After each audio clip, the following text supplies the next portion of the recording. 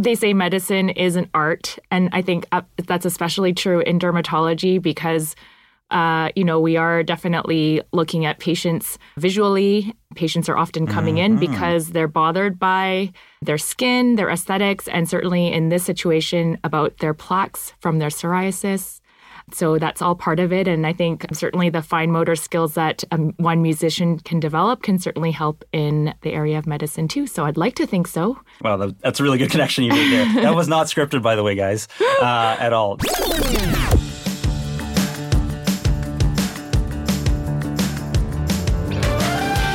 All right, everyone. Welcome to the Skin and Joints Podcast, a national multidisciplinary conversation on inflammatory skin and joint disease. My name is Aaron Sahota. I'm a primary care pharmacist from Vancouver, as well as a clinical instructor at the University of British Columbia. Today, we're very excited to have a very special guest, Dr. Christina Hahn from Vancouver, who is both a medical and cosmetic dermatologist. Hey, Christina, how are you? Good, Aaron. Thank you for having me here today. Thanks for being on our show. I'm going to introduce you and then we'll get going. So Christina is certified to practice in Canada and the US. And as I mentioned, is a dermatologist practicing medical as well as cosmetic and surgical dermatology here in Vancouver. She sees a broad range of dermatology patients, including pediatric and adult patient populations. Her clinic focuses on inflammatory conditions, i.e. psoriasis, which we'll be talking about today, atopic dermatitis, as well as acne. She also teaches medical students and is a clinical assistant professor with the UBC Department of Dermatology. You look quite young to be a clinical assistant professor. We're really pleased to have you here today, and we're going to talk a little bit about psoriasis. So it'll be a fun conversation. As everyone knows, this is a fun podcast. But before I start, and we go into a little bit more about psoriasis, I have to ask you, tell us something about yourself that no one knows. Oh, gosh. Okay, so when I was growing up, one of the things that I really enjoyed doing is arts.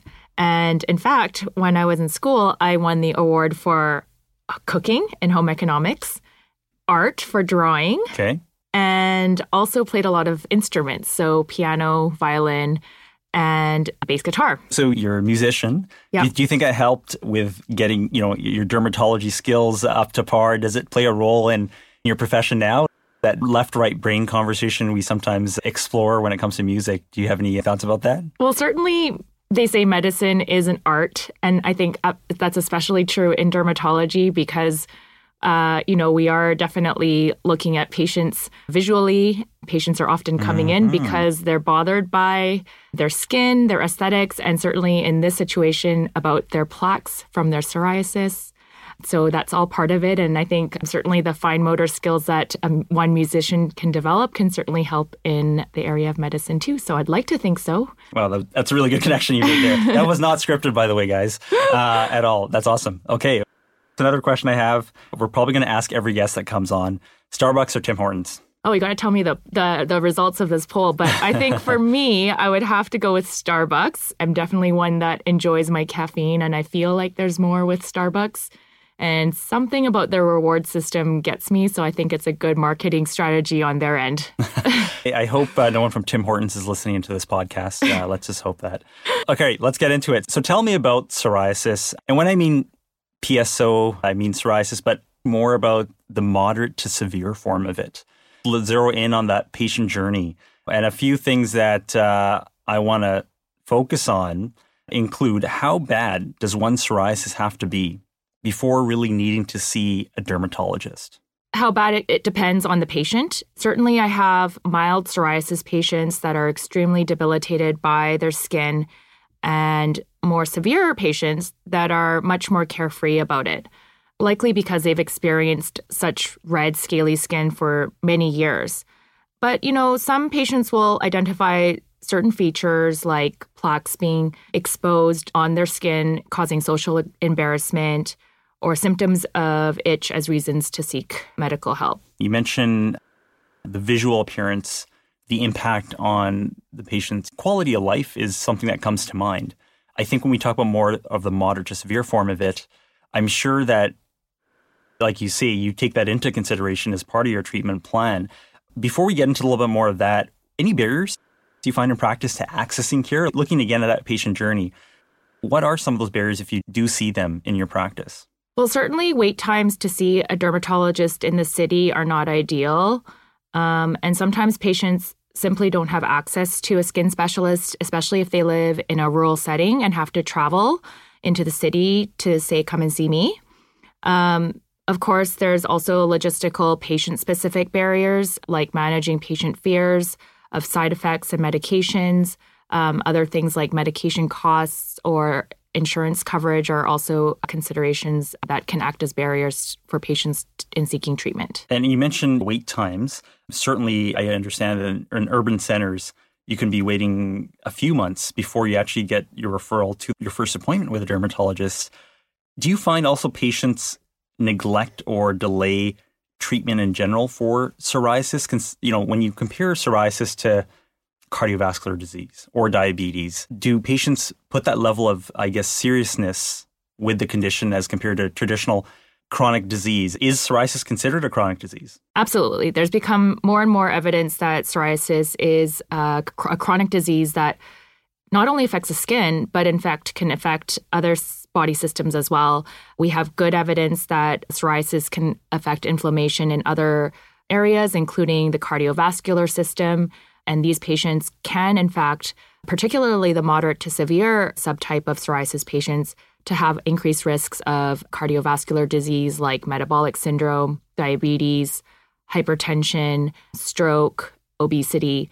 So it is becoming more apparent that these patients should seek medical attention because it's not just the skin. Certainly also, the increase in social media, television commercials, these are allowing patients to want to come and see their dermatologists or their family physicians more readily than they did before, because patients, you're right, would be more embarrassed or have areas of involvement that they'd be too scared to show even a healthcare professional. Yes. So I do think that there is a more initiative nowadays with patients wanting to clear their skin. Okay. And going along those lines, how is moderate to severe psoriasis typically diagnosed?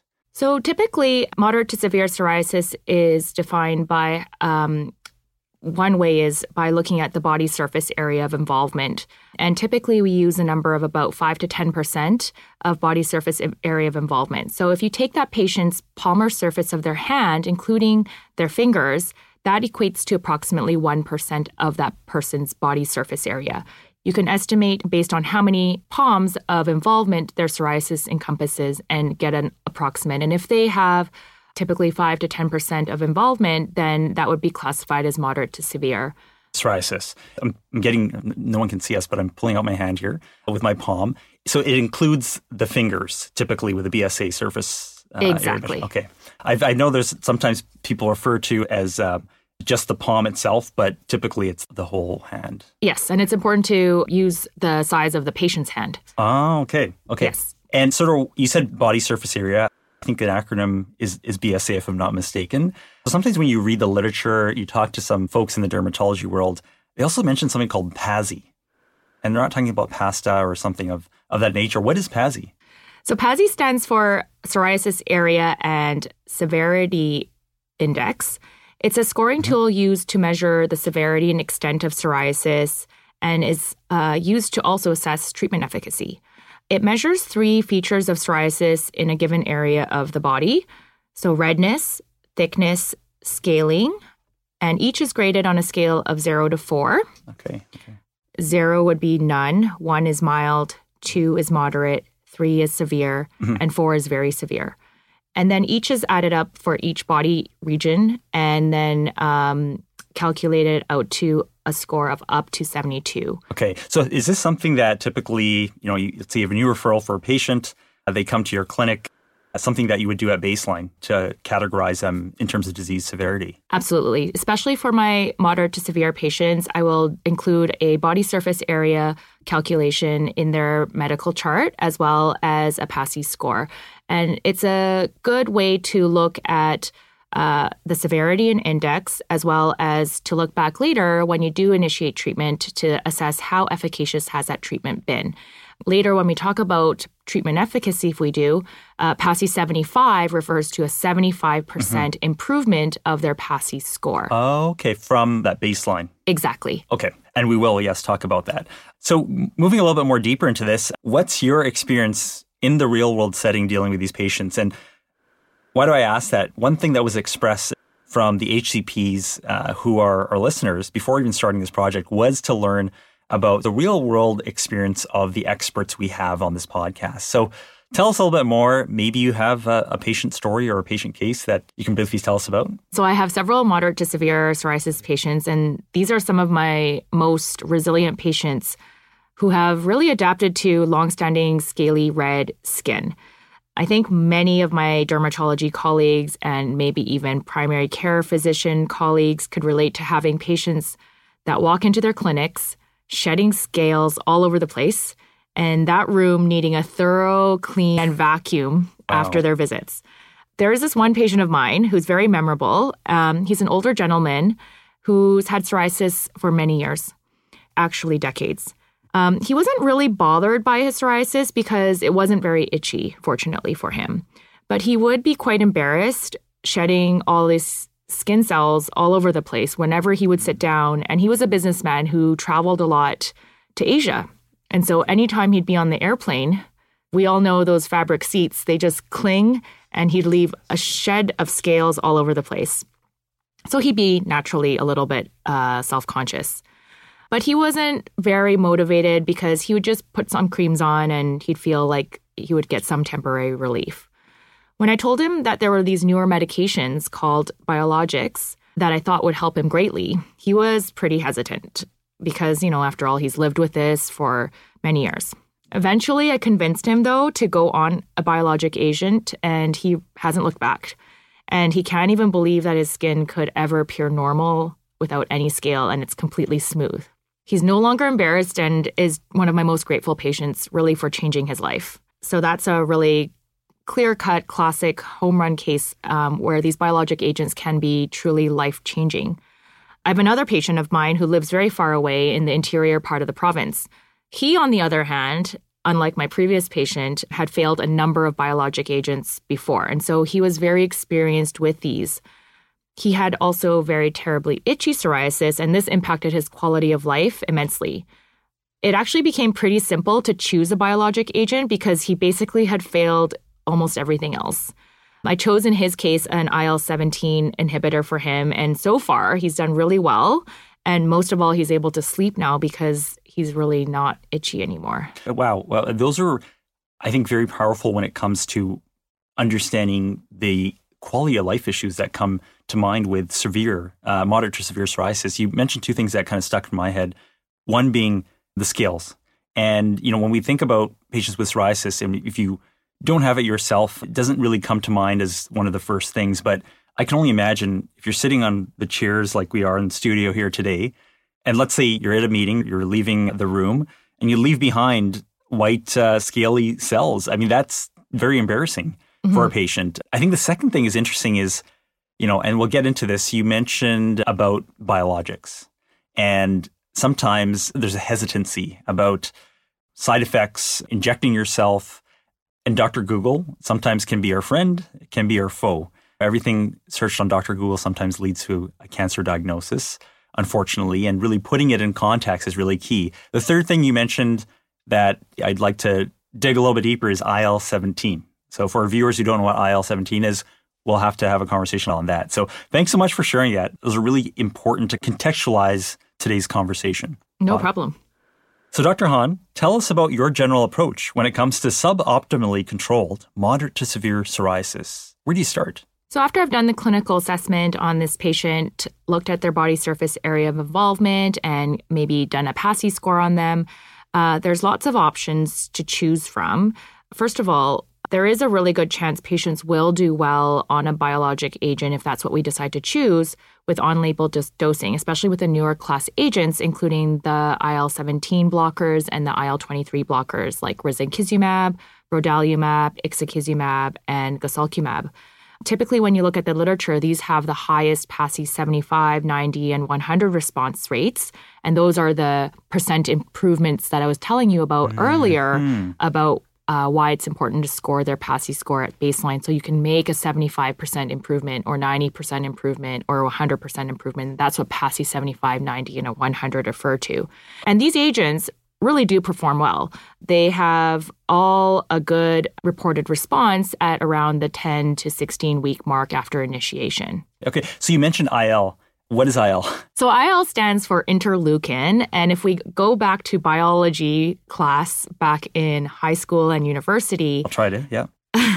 Interleukins are molecules that are expressed in the inflammatory pathway, which is upregulated or increased in psoriasis patients.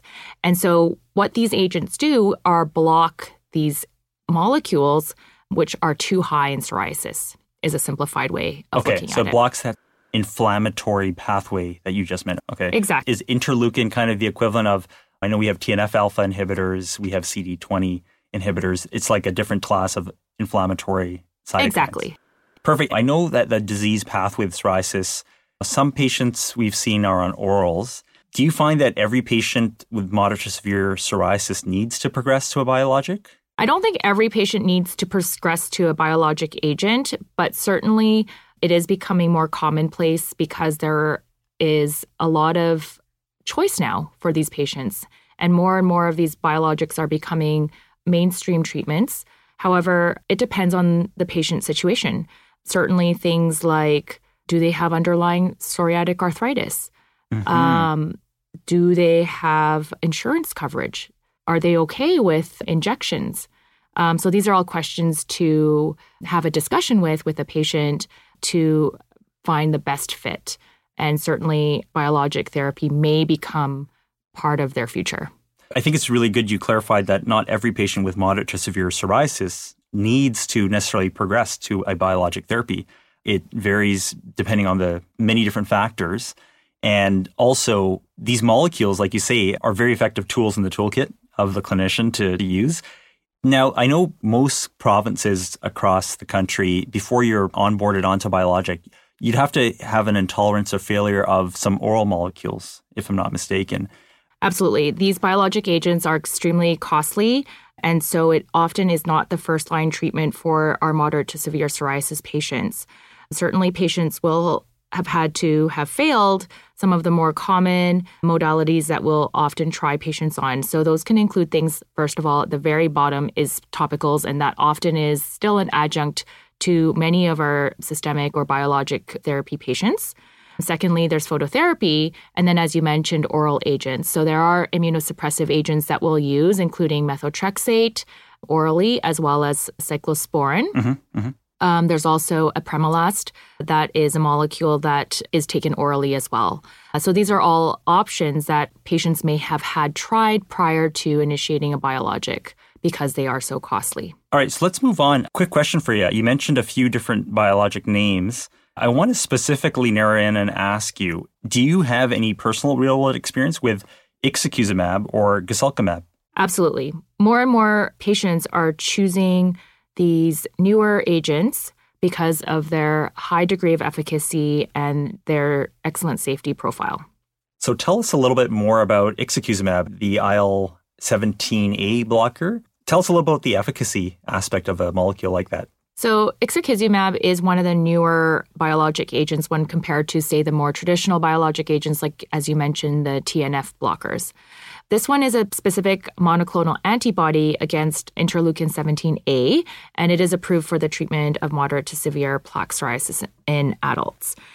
And so how well this works is demonstrated well in the UNCOVER-2 trial, where they had patients dosed on label. So the dosing is 160 milligrams subcutaneously injected at week 0, followed by 80 milligrams every 2 weeks for weeks 2, 4, 6, 8, 10, and 12, and then continuing on at 80 milligram injections every 4 weeks. So that's the on-label dosing.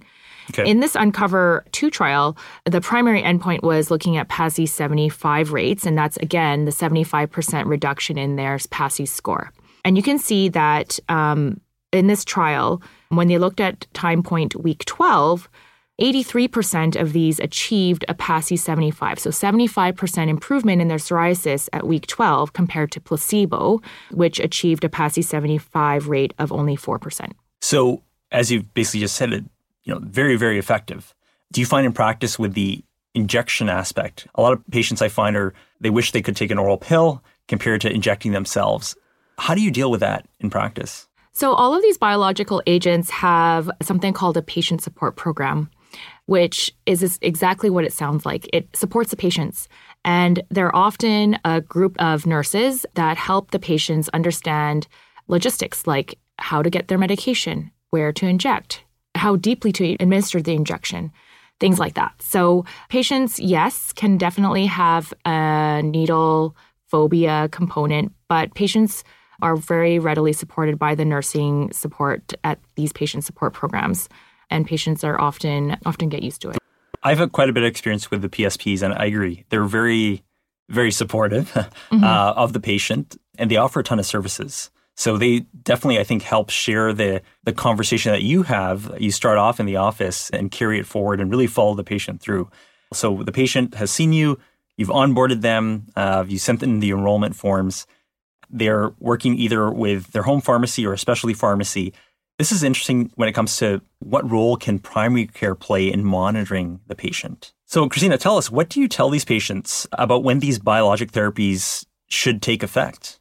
What should we know about that? So, in general, I will see my new start biologic patients at about the 3-month mark, which is when I anticipate the patient to report significant improvement in their psoriasis plaques. Certainly, for the IL-17 blockers, there is data to support that there is a slight benefit of a faster onset of action where we may see earlier clearance of 1 to 2 months after starting. But generally, I will see my patients at around the 3-month mark. I will also have patients respond a little later, sometimes where they will clear beyond the 3-month mark. So I think the 3-month mark is a general good check-in point with the patient. So is that when you also rebook in the patient to your office typically? Exactly. And then let's say they have a good response to the biologic. Do you have a certain schedule, a Christina Hahn schedule, where you bring them back to the office or follow up with them? Is it a year after or is it 6 months typically? I typically will see them a year after unless they are running into any issues, side effects, or loss of efficacy, then I will see them sooner. But generally, I will see them a year out to reassess their psoriasis, redo a PASI score, and resubmit their application. So, Christina, I know you mentioned about early responses, and there's some good data around early responses. You've seen it clinically or experience as well, but is the effect actually sustained? And if so, how long? How do you answer a question where a patient's asking you about what they'll look like a year or 2 years from now on this biologic? So all of the approved biologic agents for psoriasis, especially the newer ones, perform extremely well when we look at the longer-term data, for instance, a year out. Mm-hmm. And even though the IL-17 inhibitors do tend to start working earlier on in the therapy, say compared to other biologic agents, the overall efficacy seems to be very similar at later time points. So, Christina, I know we talked about a few different biologics. One we've talked about is ixekizumab. How about guselkumab? Any thoughts or experience with that in practice? Absolutely. Guselkumab is a great choice for many of my patients because it has great efficacy, a good safety profile, and the injection schedule is very ideal for a lot of my patients because it is given every 8 weeks. Mm. There is a study called Voyage 1 where they do look at patients with moderate to severe psoriasis 4 years out. And this was a trial done looking at the therapeutic longevity of guselkumab, which is, as you know, an IL-23 blocker. You mentioned an injection every 8 weeks. And certainly if I was a patient, I'd be more amenable to inject myself 6 times a year, I guess, compared to once every 2 weeks, knowing also that the effect is going to be sustained. So you talked about the Voyage trial there. Mm-hmm. Did they meet the endpoints that they were looking for? Yeah, so the Voyage 1 study looked at therapeutic longevity of guselkumab, which is the IL-23 inhibitor. They looked at PASI scores over the 4 years. Okay. And these patients were continuously treated. So 77% of the patients that were in the study finished up to 4 years. Okay. And then when they looked at week 204, which is that 4-year mark, more than half of these had clear skin, and they were looking at a PASI 100, which means 100% clearance. Wow. And when you look at the patient-reported outcomes of things like DLQI, which is the Dermatology Life Quality Index, looks at quality of life of the patient, a score of 0 or 1 was achieved, which means very little or no impact in their quality of life of having psoriasis. So that's a good score. Thanks for sharing that. I think it certainly is reassuring to know from a primary care perspective that these aspects are being measured in sort of a trial setting. Maybe there's a real world component with registry data, that the effect is sustained. So patients can be reassured they don't need to be switching biologics, every few months and cycling through them. Yeah, and the other part of the Voyage 1 study showed that guselkumab was really well tolerated. There were no new safety signals when you looked at patients being treated for a longer term at the 4-year mark. And it's not to say that patients will switch biologics, because in real life that does happen. Okay. But by and large, a lot of these patients do achieve good skin clearance and maintain response over a long period of time. Well, Christina, you know that this podcast, the Skin and Joints podcast, we always go for the truth. We seek the truth. And one question we'll have to ask you, despite how uncomfortable you might be, is has there ever been any head-to-head studies around ixekizumab and guselkumab? And I know that, when you look at the industry, can be a bit risky to do head-to-head trials with your therapies, but tell us a little bit more about that. So head-to-head trials don't happen all the time in dermatology, especially with biologic molecules. But there is one actually for ixekizumab and guselkumab, and this was the IXORA-R trial. This was a trial that was conducted over 24 weeks and enrolled 1,027 adults with moderate to severe plaque psoriasis. They were randomly assigned to either receive ixekizumab at the on-label dosing of 160 milligrams loading and then 80 milligrams every 2 weeks until week 12, and then 80 milligrams every 4 weeks, versus another arm getting guselkumab loading at 100 milligrams at week 0 and 4, and then every 8 weeks. Ixekizumab was associated with a faster improvement, whereby at week 12, 41% of them were achieving a PASI 100, so complete skin clearance.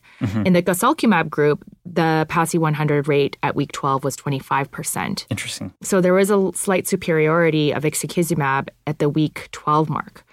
However, when you look at the week 24 mark, the responses to ixekizumab and guselkumab were very comparable for achieving a PASI 100, and those rates were 50% versus 52% respectively. So it's 50% for ixekizumab and 52% for guselkumab? Exactly. So I think the key message then is that at the end point, week 24, essentially they were very comparable, if not the same. You can consider them. Exactly. Okay. So both companies are spared. All right.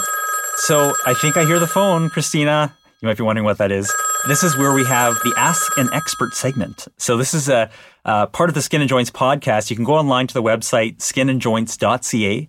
If you register as a healthcare provider, you have an opportunity to ask any one of our guest experts a clinical question.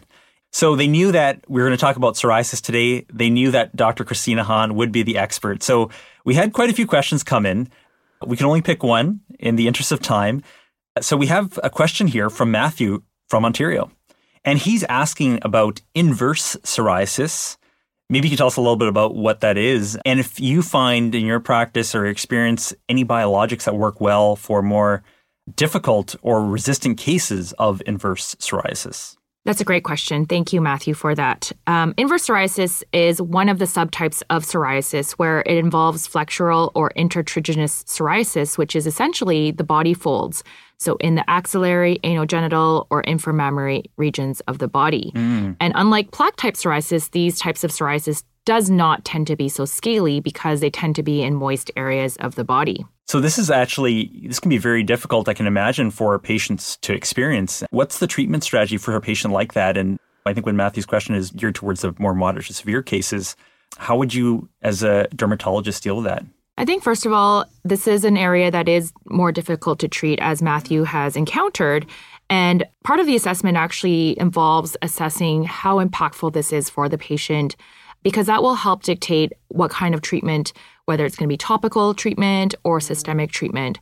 Things like quality of life in terms of social relationships, sexual health, those can definitely be impacted because these are the types of locations that can be involved.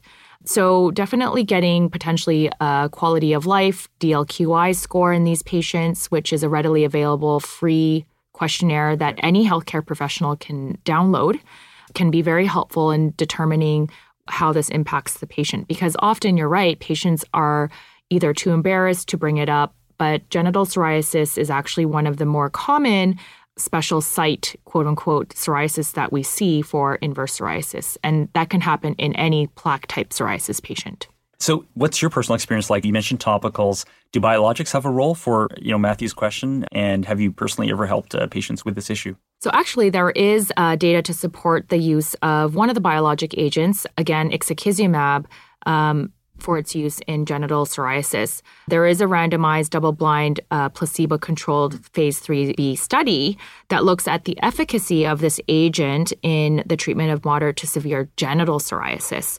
And when we look at the results, 73% of these patients achieve clear or almost clear genital skin at week 12. So patients will often secondarily report genital involvement as part of the primary reason for their visit, and that could be general plaque-type psoriasis. And when you don't ask a patient if they have involvement in the genital skin, you may not ever know. So definitely it should be part of the history, the physical exam, and I do see it quite commonly and have had good experience with using biologic agents in clearing patients with genital psoriasis.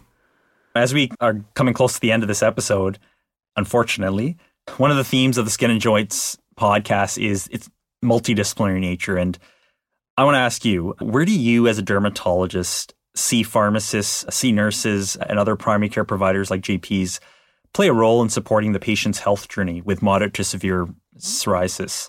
Any clinical pearls to share, thoughts about their role perhaps in monitoring the efficacy and safety of the therapies? So I think that's a great question because psoriasis, as we all know, is not considered just a disease of the skin anymore, right. But it affects other organs, including joints, cardiovascular system, as well as can have a significant impact on patient mental health. So having this team approach collaboratively with other healthcare professionals, including primary care physicians, rheumatologists, cardiologists, nurses, dietitians, pharmacists, just to name a few, are critical touch points in the patient journey in making not only assessments, even delivering the injections, monitoring for side effects. These are all already being done. But I think I mentioned a few things like doing the Dermatology Life Quality Index questionnaire, which is a free tool that can quickly gauge how impactful their psoriasis is. Certainly, primary care physicians are experts in the management of things like cardiovascular disease. There's been good data to support weight reduction and obesity management for our psoriasis patients, particularly the moderate to severe ones. Okay. Even simple weight reduction, even a loss of 5 to 10 pounds in our overweight patients can actually improve their psoriasis. Wow. Yeah. So these are simple little lifestyle measures that all of us as team members in the patient journey of moderate to severe psoriasis can work together in. I like what you mentioned about just going back to that DLQI or the Dermatology Life Quality Index.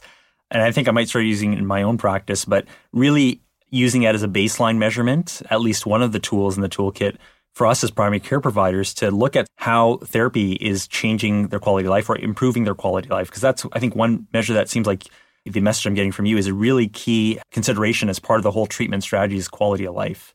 Would you support that? Absolutely. I mean, it's free. It's available on the internet. Okay. It's done by the patient. So it takes really no time at all. And it's a quick, easy score. So, Christina, we did cover a lot in our conversation here. And I want to ask you about any parting thoughts for the future. And what are your thoughts about treatments in the pipeline as we move towards more targeted therapies for moderate to severe psoriasis, as well the role of digital We know that as a result of the pandemic, health consumers and how they take their information has really changed. I'm sure you've seen it in your practice and the use of teledermatology, which certainly will be covered in a future episode as part of the podcast. But what are your thoughts about Dr. Google and the future of care in moderate to severe psoriasis? Well, I think it's really exciting in terms of the future of psoriasis management for our moderate to severe patients. Certainly, you're right, targeted therapies are becoming more and more desirable for patients, clinicians, and that's even more highlighted in the given pandemic that we're in. Mm-hmm. Patients really don't want to be generally immunosuppressed, and more targeted therapies are coming down the pipeline. And so it is a very exciting time to be in dermatology. Now, when it comes to the internet, it certainly, as you said, could be our friend, it could be our foe. But you're right, patients are becoming more and more informed, whether it's through social media, internet forums with patients discussing treatments, and then also things like television commercials. So I think definitely we are not oblivious to patients getting information, and I think that also does help in some ways to educate the patient. But at the end of the day, it is a patient-physician discussion on selecting treatment, finding out what the patients want, and making a decision together. Awesome. Thank you so much, Dr. Khan, for being on today's episode of the Skin and Joints podcast. I hope you had fun. This was so fun. Thank you so much for having me. I know I did. Dr. Han, dermatologist, a skin expert, also a musician. Something new you learned today about her, we hope. Thanks again for tuning in, and we'll see you at the next episode. We'd love to hear from you. Email us at info@skinandjoints.ca. Our team loves to go through emails. If you do have a question for any of our upcoming experts, feel free to shoot us a line. Remember to stay connected and follow the whole team on Apple Podcasts, Spotify, or Google Podcasts. Let's chat soon. Wait, Aaron, you forgot to mention. As a reminder, we kinda have to say this. The opinions expressed on the Skin and Joints podcast are for educational purposes only and do not constitute nor replace professional medical advice, diagnosis, or treatment. Please consult with your healthcare provider if you have any concerns or questions about your health. Thank you to Janssen and Lilly for supporting today's episode with an independent medical educational grant. Let's chat soon.